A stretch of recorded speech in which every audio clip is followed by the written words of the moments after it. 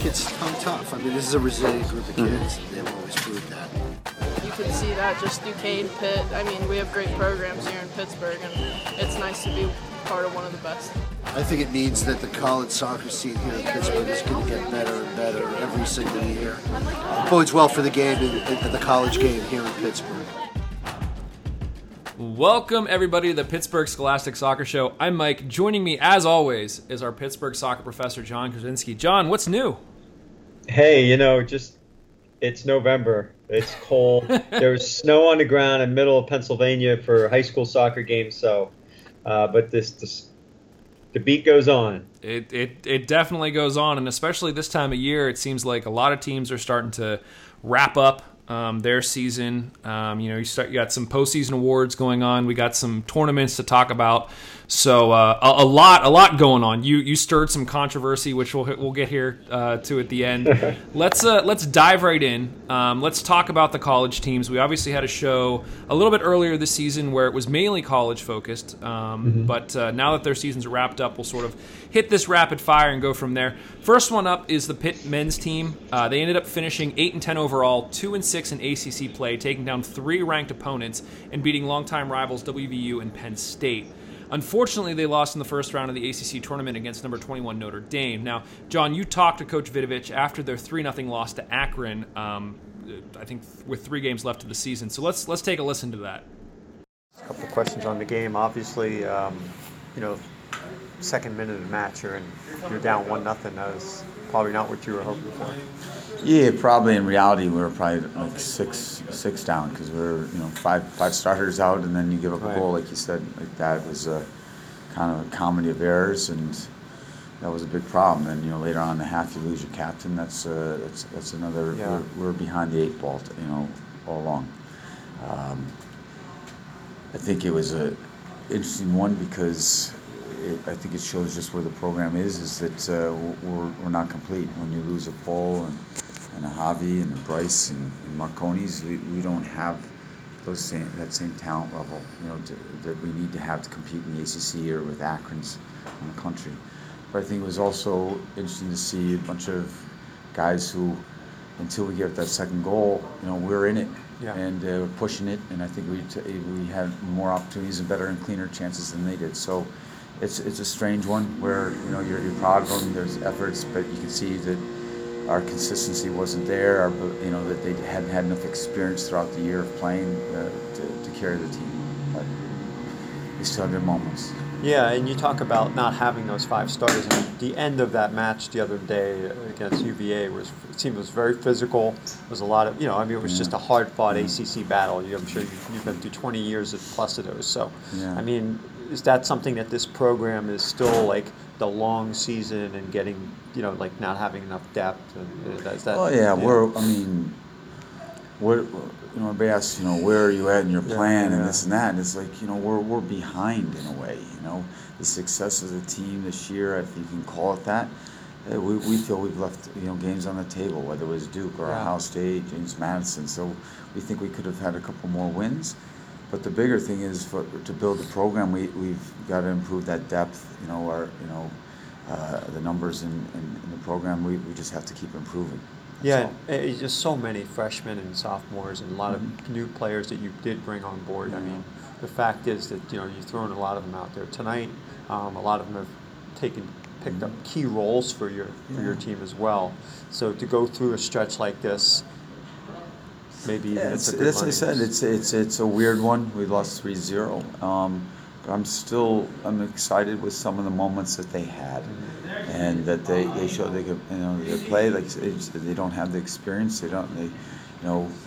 Just putting Javi and a Paul next to some of them tonight would have made them much better and more confident. Mm-hmm. So that's a big part of it. That's a big part of it. But going forward, that's the next step for us. A couple of players just wanted to get your thoughts on. Obviously, Alcott's performance tonight. I mean, it was 1-0 for a while for a reason. He seemed like he made a couple of real big saves. Yeah. We're happy with that. That he's come up with a couple of saves. He did the same thing at UVA. He came up with 2 saves that we thought that's what we're looking for in an ACC goalkeeper. So happy with that. his game, his game keeps improving. So that's key to it. And Bryce went down there at the beginning of the second half, I believe. Is he okay? It was in the first half, towards the end there, and right. that's to be determined. We've medical's been with them. MRIs tomorrow. We'll just have to see. It's wide open. Yeah, what does he mean to this team? I know we obviously have the final game on Friday, and hopefully going forward. I mean, you can just see, tonight when everybody else was like a bit panicked and questioning whether we can do it or not, he just led, and just by his play alone settled the team. His leadership there, his quality, his play was just fantastic tonight. So he's our leader, he's our captain, and everybody knows it. And I think, in the locker room at halftime, there's a little bit of inspiration because people saw our captain injured, needlessly. So he's a big part of what we're trying to do, and can't thank him enough for all his efforts, leadership. All right, thanks, Coach. Appreciate it. All right, Take care. No problem. So some great stuff as always from Coach John. What were some of your takeaways from talking to him? Yeah, at that point, let's put ourselves into that point. There was the final non-conference game of the season. They had just lost to Virginia 1-0 on the road in an overtime game. There was a red card. There was like 3 or 4 yellows. They had 5 or 6 players that were going to be sitting out the Akron non-conference game, which, okay. But the Virginia loss was sort of they had been playing so well all the way through October, as you mentioned, beating, a number of ranked opponents, Columbia, another non-conference, but then just the big ones were like beating Notre Dame at Notre Dame. I mean, it was like the program had resurrected, and all of a sudden they were beating ranked teams. There was a certain level of belief that, well, they're going to continue this form into at least and be very competitive and get into the ACC tournament and really do some good things. And then all of a sudden they lost that one game, 1-0 to Virginia in overtime on a fantastic goal. I'm sorry, I think it was 2-1 against Virginia on a fantastic goal in overtime. And then, they lose 3-0 to Akron, but they don't have 5 or 6 players. But what was fascinating about that was this interview with Coach where he said to me at that point, with one more game left in the regular season and then the ACC tournament upon us, asked me where we are as a team and this and that, and we're way behind as a program. And I was sort of floored by that quote at that time, thinking, oh, well, they could bounce back. They could get a third ACC win. They were still at that point under a 30 ratings RPI, like the basketball ratings percentage index. They were actually in contention for an NCAA bid, legitimately. And they had a winning record. They were 8-6 at one point there, and then the loss to Virginia, the loss, the Akron. So there was all this confidence. They lose 3-0 to Akron, a very, very good program.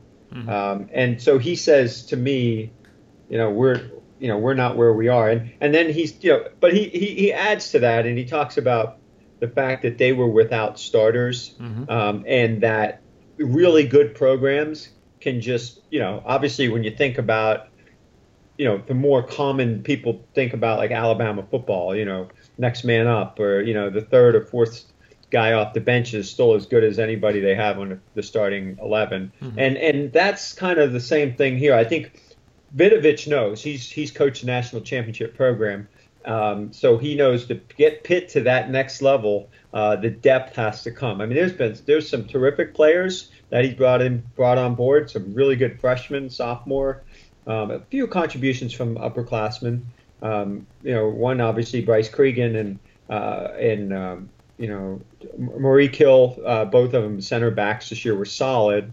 And then in that game, of course, they lost Bryce Cregan as well, and that was a devastating blow.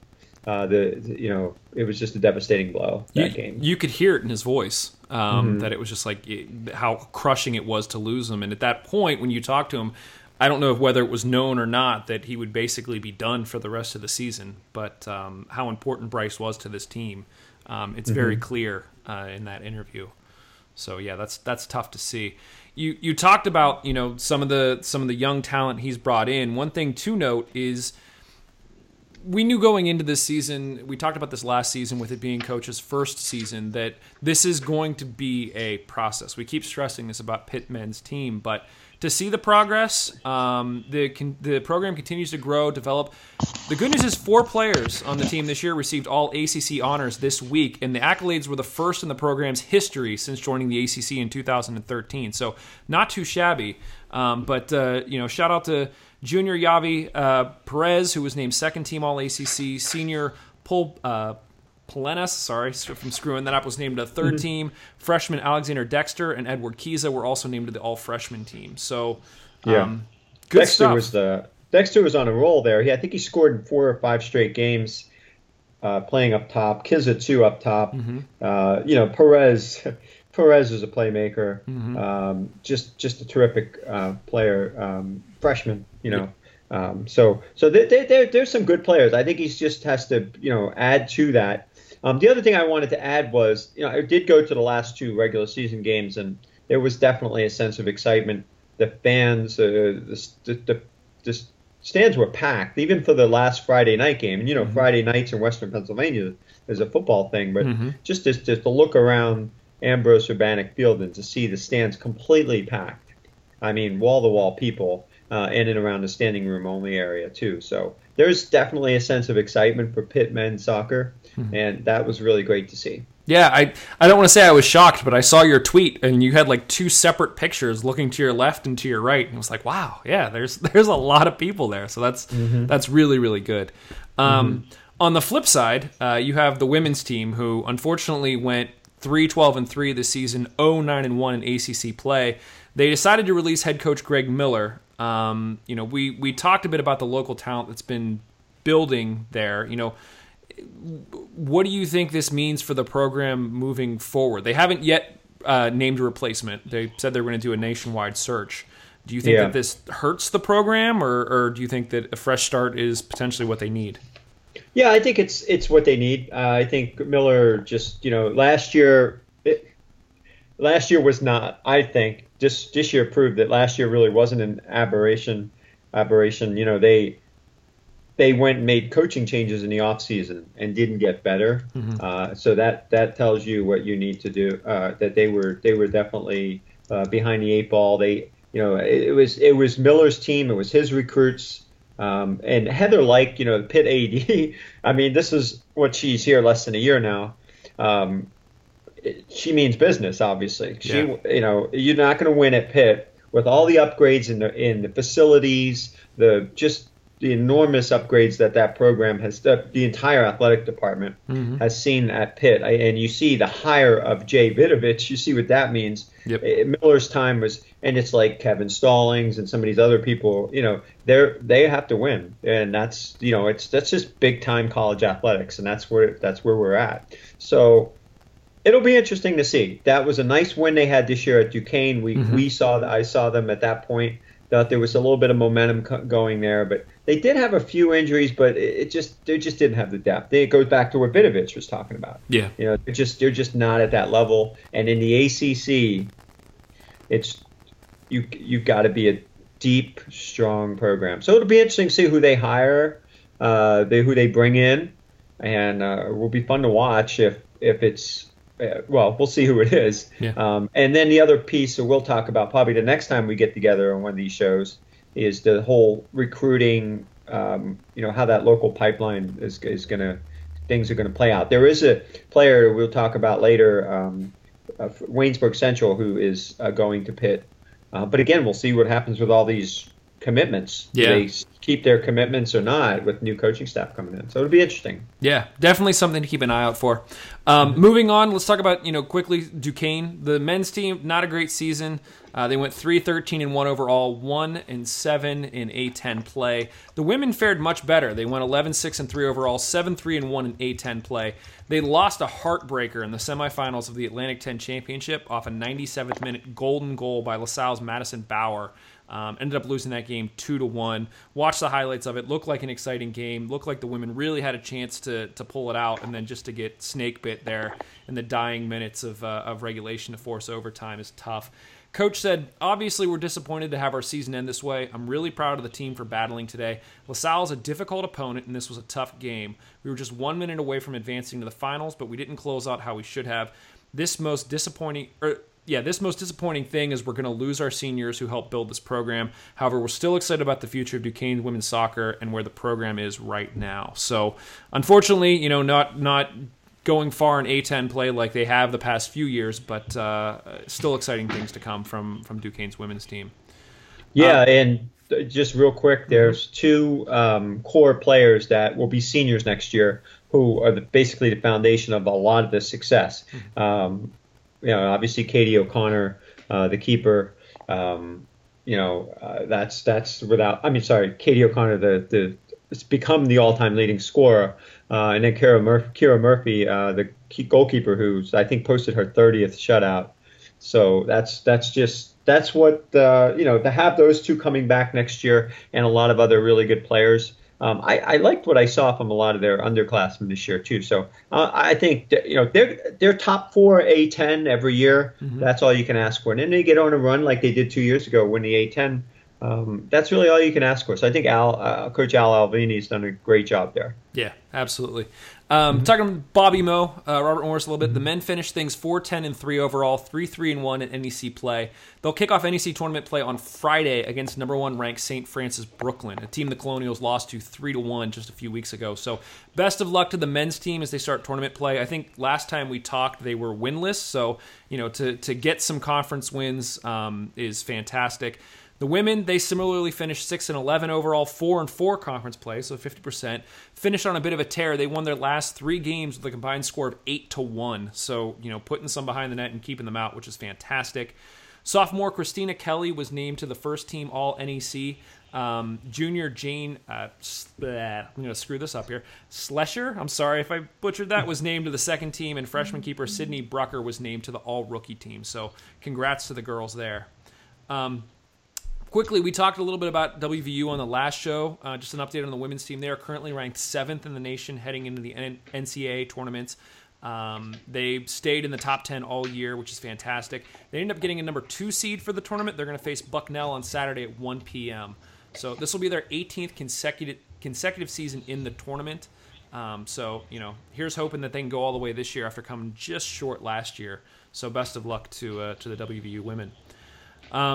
I think that pretty much wraps it for the college stuff, John. I know that you have been busy covering the high school stuff. Yeah. 8 games in 3 days at Highmark Stadium for the WPIAL Finals. The attendance numbers you posted I thought were fantastic. Thursday, 1,500. Friday, 1,600. Saturday, 3,700, which, I don't know if we were pushing 3,700 for the majority of the Hounds games this season. So that's great to see. Yeah, and it's all day. It's 4 games on Saturday, but still, yeah. I mean, that's close to 1,000 a game. And but the last 2 games, we're talking, from one end of the stands to the other, pretty packed. Yeah. I was actually a little disappointed by Thursday night, just because it was 2 big Quad A programs. Mm-hmm. Peters and North Allegheny. It was still pretty well attended. Mm-hmm. We've seen the Quad A game a little bit more packed in recent years.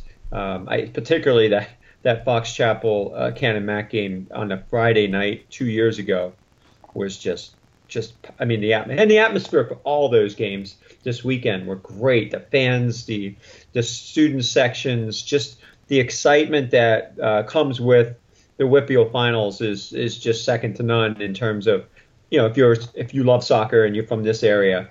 I think it's great to go check it out, catch a few games if you can. Yeah, absolutely. Shout out to all of the 2017 WPIAL champs. In the boys, 1A was North Catholic, 2A was Shadyside, 3A was Montour, 4A was North Allegheny. For the girls, 1A was Greensburg Central Catholic, 2A was Waynesburg, 3A was Moon, and 4A was Penn Trafford. So congrats to everybody that competed in the tournament, especially to the winners for pulling it out. John, you were there, like we said. What were some of the highlights for you from the 3 days of games? Yeah, I guess I can't go through our notes here without I see you put it down.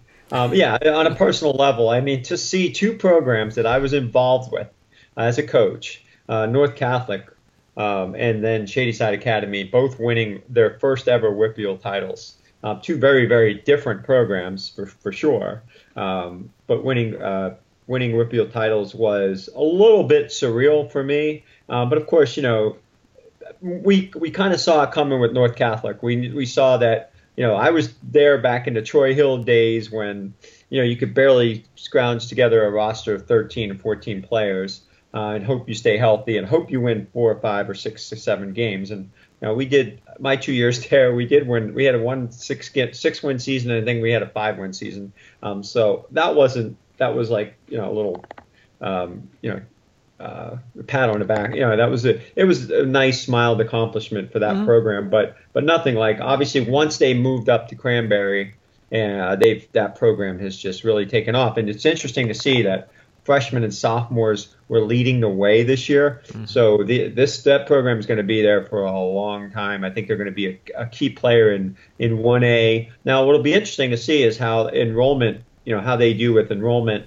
If their enrollment goes up a little bit, do they push up to 2A, to 3A? We'll see over the years. But they're in that corridor where you have Mars, you have Seneca Valley, you have Pine Richland, North Allegheny, all those. They could pull from all those different areas and build a lot of solid sports teams.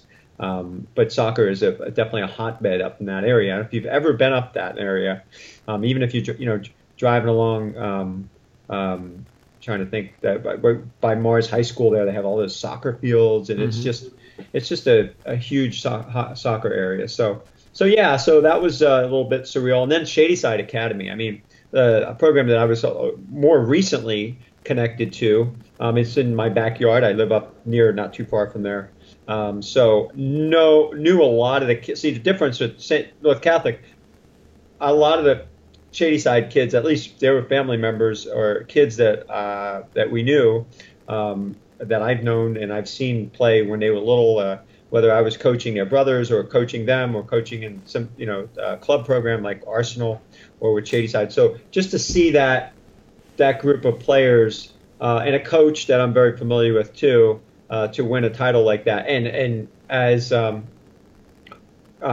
inconceivable as it was to win a title on it was my reporting might be a little shoddy because it was definitely a bicycle kick at the end of regulation with about a minute left in a 2-1 game. Quaker Valley, coached by former Pittsburgh Riverhound Andrew Marshall, and they're holding on to a 2-1 lead. They're pretty much the game was in their favor most of the way, but as Eric Wolf comes in, they're just a specialist with the throw in, and he throws a ball up about as high as I've ever seen a ball thrown, lands somewhere on the front, the near post side of goal. It's headed over towards the far post, and then Wally Naveed, he's a junior now. I've seen him. I remember him when he was a younger player, and when he was 8 or 9 or 10 years old, watching him play. Very skilled kid. Just bikes it, and he nails it. And the keeper sort of goes to his right, and then he gets kind of caught off guard. Then he's got to go back to his left to try to save the bike, and it goes in, and it was unreal, surreal. And then, of course, that just ties the game, and then they go into overtime, and there's a few more times I'm saying to myself,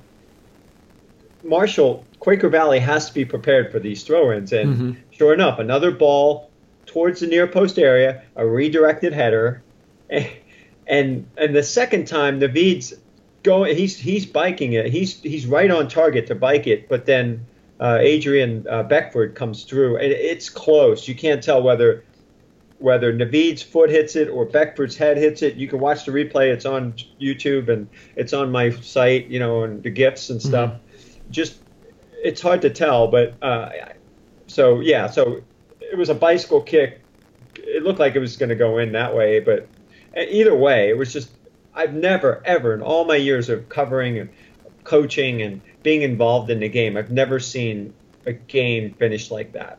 And Marshall, after the game, was, if you know Andrew Marshall, you know that he's more of he's quiet. He'll give you answers, very polite, and he'll give you short answers and right to the point. But you can tell he was sort of smirking as he was trying to explain how his team just lost, and he was just sort of like kind of laughing about it in a way, like we just lost on 2 long throws. Yeah. And it was something else. Yeah, so lots of fireworks, and I watched the video afterwards you posted on Twitter as well, where you talked to Naveed and the guys from Shady Side, and it was something exciting to watch, something to see. You know, they talked about sort of the pride of, from now on they'll have sort of that one little star over their crest, and it's the start of something special for this program and hopefully for years to come. So really, really great stuff. The stuff that movies are made of.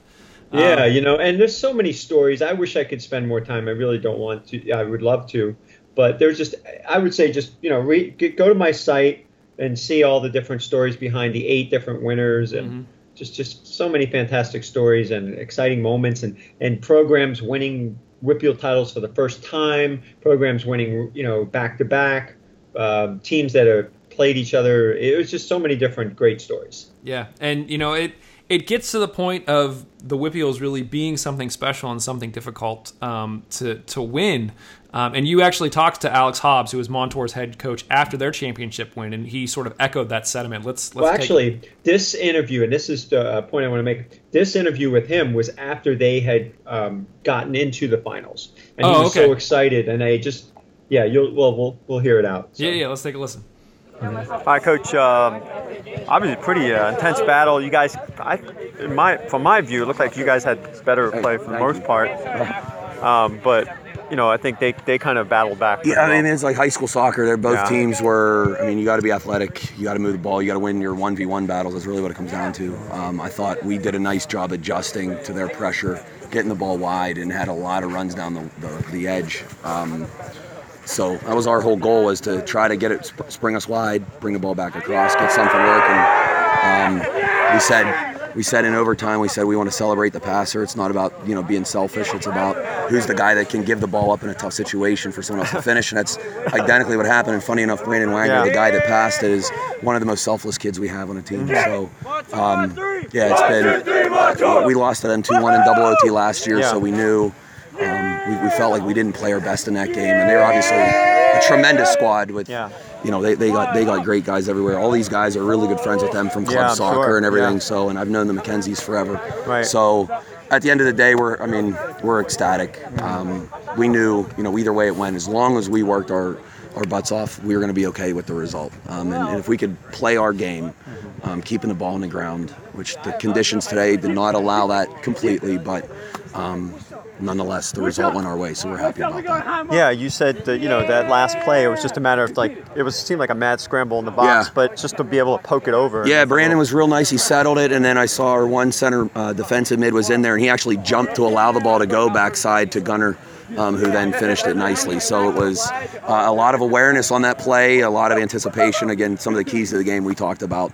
Sometimes you play these bigger games, you don't know much. You sometimes get back on your heels. You're trying to wait and figure things out. And we told them we'll live with results as long as you go at them as hard as you possibly can. And we did that today, so I'm really happy for them.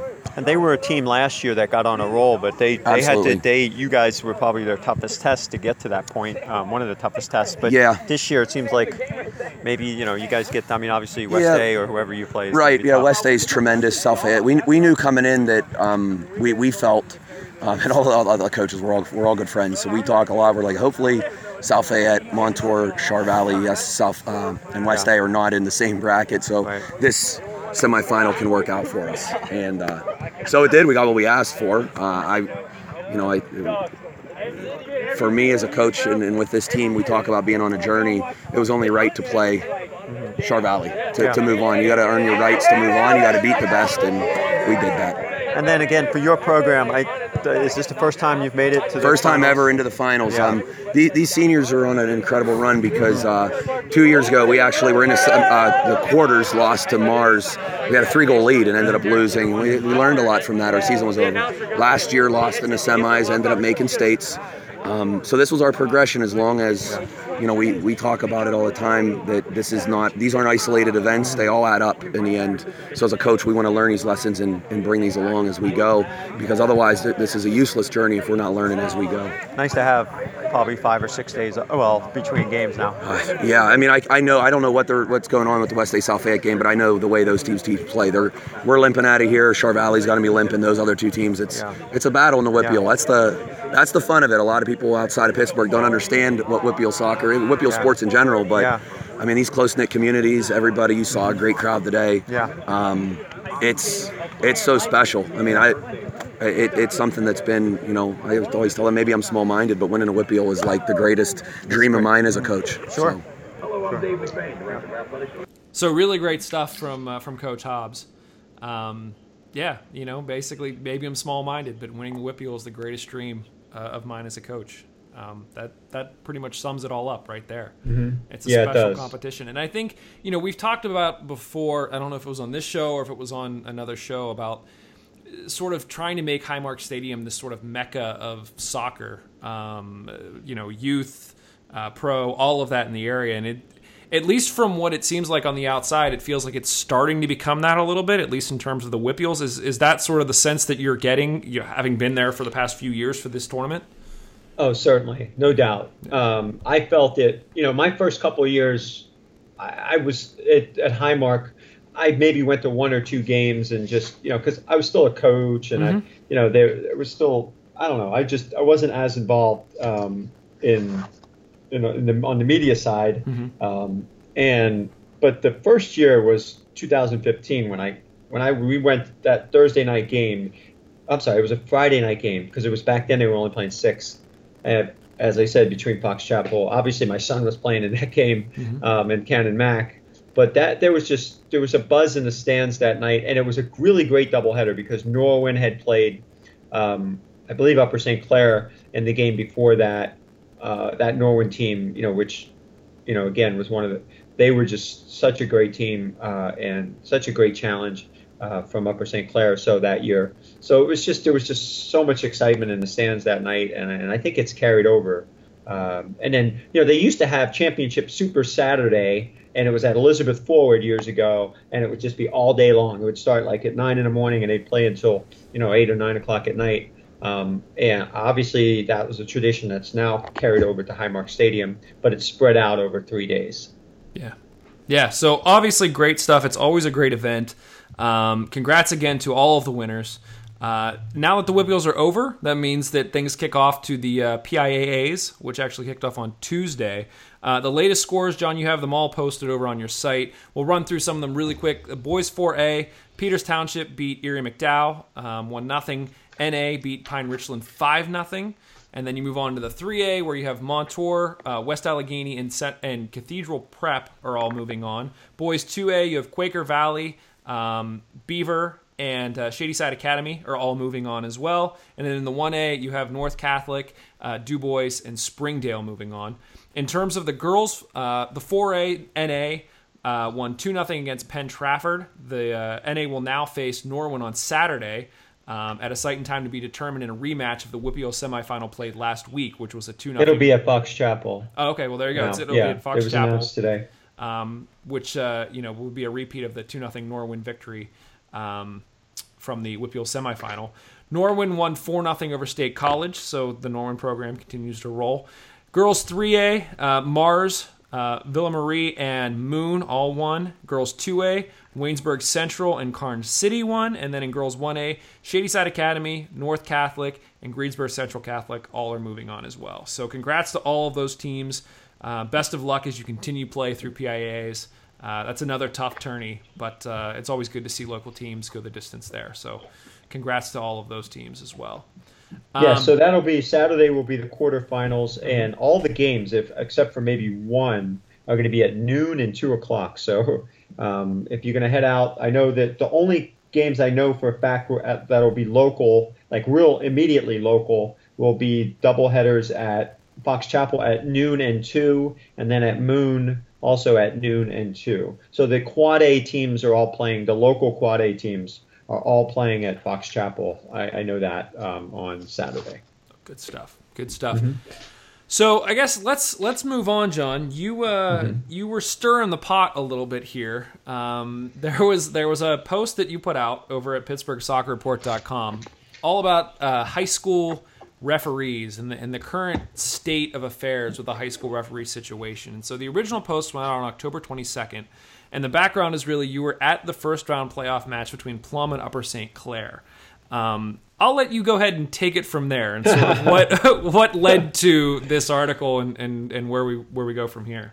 Yeah, it was not. I mean, it could very easy to say that it was a knee-jerk reaction based on this game, but I preceding even talking about this article, my tweet I think accompanying it was this was something that was years in the making. Having been a coach at high school level from the mid 2000s, having watched those officials even at other levels, middle schools, and just the way that they run that system of a 3-whistle system had for years had just been irking me, and just like this can't be possible. And the more you see the game evolve at the youth level, the more you see the game evolve at the club level, and the more you see the game evolve. Obviously, the college level has always been officiated, differently, more closer in line with the FIFA style of one center referee and 2 linesmen, which that's the way it's done all over the world. And just to clarify for people, because I've been a little bit disconnected from the high school scene for a little while now. And when I read this, I went, wait, what? It's a 3-whistle system. So just to clarify, basically at the high school level, you have a situation where you don't have lines judges per se. So anywhere else in the world, you have a center ref who has a whistle who makes the calls, and then you have line judges that run the lines, basically call balls in or out, they'll call offsides, things like that, but they don't have the power to necessarily stop play, aside from getting the center ref's attention to then stop play. This is a case where you have basically 3 refs on the field running at the same time. Each has the ability to stop play, and you don't have any lines judges. So it's a very different setup than really anybody that watches any professional soccer, and as you mentioned, even club soccer and some of the youth stuff, they're not doing this 3-whistle system. So it was born out of a different time in American soccer.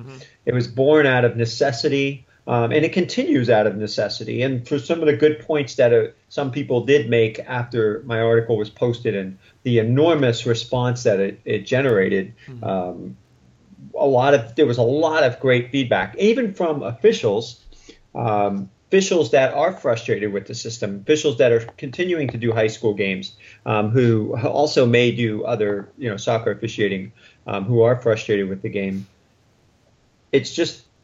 It was finally like a point I had to write something. I said, I have this forum. It's time. It has to be done. And so we watched Plum lose a game. I watched Plum lose a game where, okay, so yes, the final play was decided on a goal that looked from my vantage point, I'll leave it at that, looked like clear offside.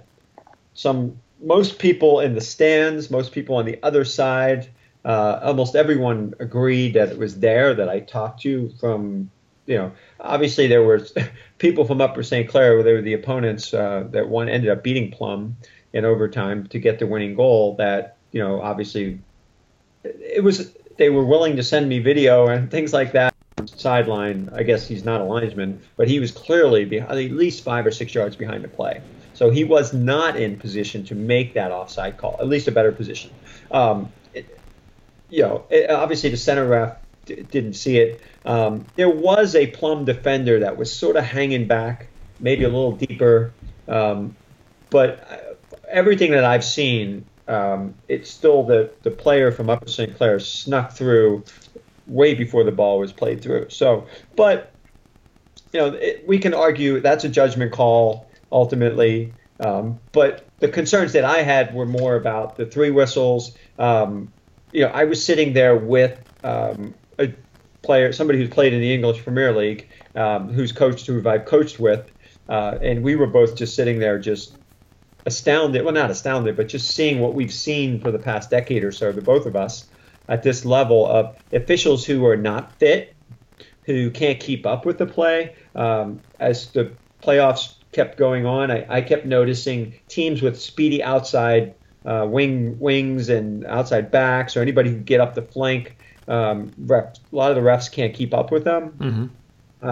So that last ref on that one side, how critical it is for them to be on, in line with the second to last defender, that the whole thing. And I'm not an expert on officiating by any means, but that you can just see, and it's just the fact that they aren't that fit, they're older. I've dealt with a lot of these guys over the years. There's a lot of that sense of, well, this is the way it should be, and this is the way I've always reffed the games.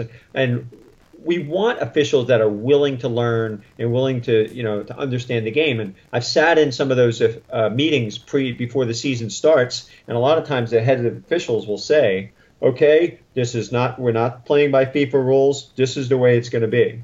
And they would try to set all these coaches straight. And you had a room full of coaches, high school coaches. You have that incredible mix. You have some guys that have coached at the very high level, the club levels, have coached, all over the place. And then you have some that are just sort of like the high school, teacher. We kind of got thrown into coaching the soccer team. There's still that kind of variety of coaches that still exists. So I think the core group of officials that have been around forever were used to dealing with a lot of the coaches who weren't necessarily soccer educated, licensed soccer coaches. But you're starting to see those licensed soccer coaches start to make their way into the high school game as well now too. And so there's a huge, conflict of, you've got these kind of referees that are doing things the old school way, and then you have coaches and obviously players that are playing the game at a rate of play that the officials can't keep up with. And it sounds like, the lightning rod for this was that offside call, but clearly this is not, the offside call was not the only thing that led to the creation of this article. So I think people need to sort of not focus on that as much as the systemic problem. And this is a problem that we see, I shouldn't say everywhere, but a lot of places where you literally have a case of an embedded aging group that is basically trying to continue doing what they're doing, and you don't have a pool of young talent that's coming in and trying to help take their place and help grow the pool of refs that are available. I mean, reading the comments from the one ref that you did post, it sounds like a situation where, like, A, they don't have numbers, B, they're worried about recruiting numbers, and so in a lot of ways he made it seem like they're trying to do the best they can, and you can understand with in some cases where you have refs that are doing 3 or 4 games a day because they just don't have the numbers to cover everything. That's a systemic problem, and how you go about fixing that, I don't know, but I think that your approach to let's put this out there, let's discuss it, and clearly there were tons of comments, a lot of people were talking about it on Twitter. I think that's exactly the reaction you want. I mean, in your mind, how does this resolve itself, or is there not an easy way for this to resolve itself? No, it'll be tough. I mean, I'm sure it'll be tough because of some of the things some of the officials were pointing out of there was recruiting, or they felt like this story, the one gentleman felt like this story would turn people away from wanting to become officials, that sort of thing. And then there's also that discussion point about dealing with the difficult parents and coaches and that side of it as well. And these officials, look, even in the original story, in my original column analysis, whatever you want to call it, I made a point to say that it's not necessarily the fault of the individuals that are actually doing the games. Right. Like you said, it's systemic. There's an issue here that's greater, bigger problem. So let's not. I mean, yes, just that they should. We want to see things better. We want to see more fit officials. We want to see we want to be able to see that the game be officiated with linesmen. Yeah. These are some basic things. Like, I don't know. I mean, I would think that what's the next step? I think it should be go to the PIAA. Mm-hmm. If people, I know coaches have in some shape or form have. I don't know how formal they have gone to this. Now it's interesting because across the United States and 50 states and all the different high school associations, they kind of have free reign as to each governing body can determine how they want to do things. So say, for example, in California, I believe Southern California, Northern California high school associations are governed by two different governing bodies, I believe. So I believe both have the traditional main referee and two linesmen. Like, there are a lot of states now. I think it's only a handful that still subscribe to the 3 whistle system. So yes, it's changing across the country. We're, I guess, behind the times in Pennsylvania, which is, we're a large state. We boast a lot of great soccer players that come out of here. Actually, maybe one of the most exciting soccer players, come out of this country maybe ever, was born and raised in Hershey, Pennsylvania. Mm-hmm. And if he was, so that's, this is my point. We can do better. We can do better. We have to, I will continue to write, I will try not to demean the current officials that are trying and doing their work, but I will continue to address this and get, as I said in the story, get this conversation started in a meaningful way. We've got to move forward. We've got to move forward because this is not good. And most importantly is the health and safety of the players involved. So that was the biggest issue that the gentleman and I that were watching the game together. It was the retaliation fouls. It was some things that the officials were missing. They were a little behind at times too. We were just concerned about that as well, the safety of the players. But at the end of the day, I watched 8 games this past weekend, and I thought the officials didn't really decide the outcome of any of those games. So, but there were issues last night. I guess in one of the state playoff games, Seton LaSalle. I didn't see exactly what happened, but there was apparently a huge issue with officiating, and their 3-2 loss. So there we go. Yeah, in the comment, how the gentleman who wrote to you saying that he was afraid that this would turn people away from reffing. I had almost the opposite effect. Like, I don't have like, my oldest son is 10, and I read that and I kind of thought, like, hey, I should go ref high school games, like be part of the solution and try to get out there and do stuff. It's gonna. I was gonna say it's gonna be a tough one to crack, but I think you're on the right track here. I think there are people that we know, that I know, obviously I know, but there are people that we know that are involved with the Riverhounds or involved in our communities that are high school officials, and they see this. They responded. A couple of them were like, you know what, I might want to do this anonymously. Right. And even some coaches, I felt sort of vindicated, especially once I started covering. This was the first round. I wrote this after the first round game, so I had a chance to. I was covering some quarterfinal, semifinal, and then obviously the finals games. So I ran into coaches, and coaches were just so appreciative of the fact that the conversation has gotten started, that people were talking about it, that there is maybe some hope that that some more pressure can be put on the PIAA, that changes can be made, at least in Pennsylvania. I mean, I guess that's sort of my last question as it relates to this. You sort of started the conversation. What do you think, if people agree with your stance or if they disagree with your stance, what do you think is needed to keep the conversation going, or what do you think the next step is to hopefully take this, a step further beyond a conversation into potential action?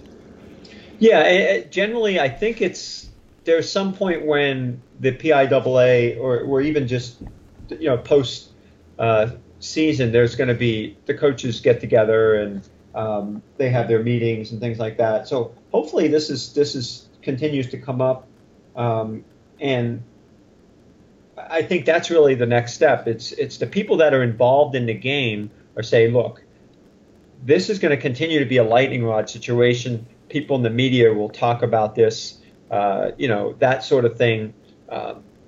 Parents are becoming more educated, fans, and really, hopefully they're doing that from a distance and not getting too involved. But everyone that follows the game is becoming more educated, have greater understanding of the game, and it's only going to force the issue. It's only going to get people like, look, we've got to make changes for the better. And I think one of the biggest issues is going to be recruitment.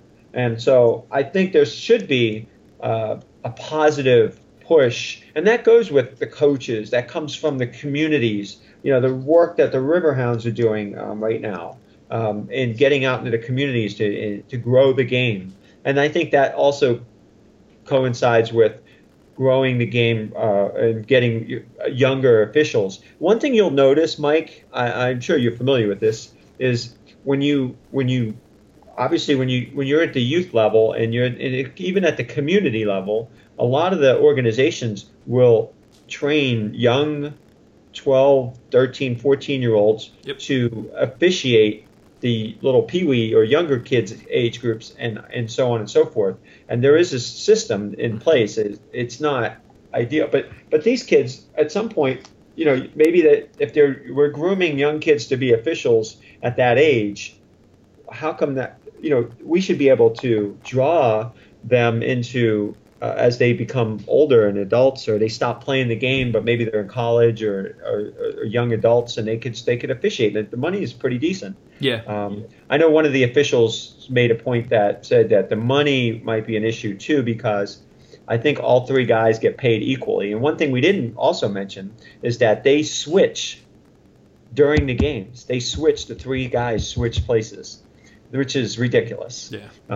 That's got to change. Well, and it leads to inconsistencies. I mean, we've talked about this, across the board, that if you can't have a game that's called fairly, at least you want one that's called consistently, so that both teams know what they're up against. And you start switching in refs mid-game, and it throws everything to the wind. And that's when you start getting all sorts of crazy calls that, one team feels like they've been cheated, whereas, another one doesn't. So I agree. And it's a good conversation point. Maybe we have this discussion further in other podcasts. Mm-hmm. Maybe we bring officials on, we bring people on to this show, and we talk about it. Maybe we address, from the media side, we go directly to the PIAA and say, well, what's your plan going forward? Yeah. What are you guys going to do about it? And that's really my next thing. If I was able to cover PIAA finals in Hershey, I'd be all over that. So. Yeah. Yeah, no, and it's one of those things, it sounds like it was almost like this silent plague where everybody was thinking it, and now that you said it, it's just going to open up the floodgates, and more people are going to feel vindicated in such a way that they won't be afraid to bring it up as well, because you've now made it clear that you're not the only one that thinks this way, and they're not the only one that thinks this way, so let's have the conversation. So kudos to you for bringing it to light, and hopefully this is just the start of something that, honestly, I mean, it's only going to continue to help the growth of the sport in the area. So the more that we can keep increasing the level of play, the more that we're going to demand out of everybody that's involved, and it's just going to continue to keep that ball rolling. So yeah, I'm all for it, man. Let's keep it going. Let's talk to some people. We can get some refs on here, get some coaches on here, get their thought, and continue the conversation, because I think it could be a really good one to have. Yeah, and messages, I haven't been able to respond to everybody, but I will. I'm in time. I'm trying to, and I just want to let everybody know, I do appreciate all of the feedback. I'm continuing to gather everything, and there will be additional things I'll follow up with on my end as well. It's the price of fame, John. You're famous now. Not like that, but just to get this. Yeah, it's great. It's great to see people are so passionate. Right. That's what it comes down to. The amount of responses and passionate responses, and ultimately for what we're just talking about, because people want us to see improvement in the game, which is great. Yeah, absolutely. And that's, I think that's part of why we do this. That's part of why we do some of the other shows. This is why you have your site, is to help continue the growth of the sport in the area. And so this is just sort of one of those things that that we need to sort of harp on and help change. So yeah, good stuff. So obviously, if anybody has any additional thoughts on it, you can head over to PittsburghSoccerReport.com. John has his Twitter stuff there. You can comment on the posts, be part of the conversation, and we'll see where this thing goes. Otherwise, I think that's pretty much it. John, are there any other games you're going to be heading out to check out here anytime soon, or are you going to take a break?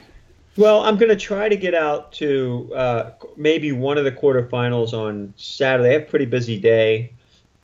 And then maybe, depending on what the state semifinals look like, I might get out one of those games as well. Other than that, just, doing a lot of laying low in some respects, but also really keeping up. There's going to be a lot of things going on in the next month or so, I think, with the Riverhounds and some other things. But at the high school level, too, getting caught back up with all the recruiting and everything. And also, I do want to mention that, and you'll start to see this more in the next couple weeks on my site, I do have an affiliate partnership now with Adidas. So anybody who's a big Adidas fan or likes to purchase Adidas new kicks or sweats or just any kind of gear, Adidas gear, we will have links to all of the stuff, especially with the holidays coming up.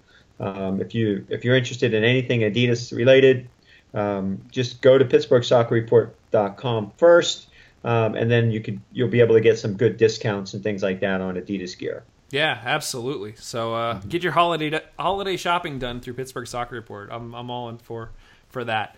And Mon goals too. You've got some cool gear over there as well. We're working on it. We'll get there. We'll get there. But yeah, otherwise I think that's pretty much it for the show. Thanks everybody as always for listening. As John mentioned, you can find more great local soccer news over at the Pittsburgh Soccer Report. That's PittsburghSoccerReport.com. For more soccer podcasts like this one, head over to the Beautiful Game Network at bgn.fm. Otherwise, thanks, everybody. Have a safe and happy off-season. For those who are still competing, best of luck, and we will talk to you all very soon.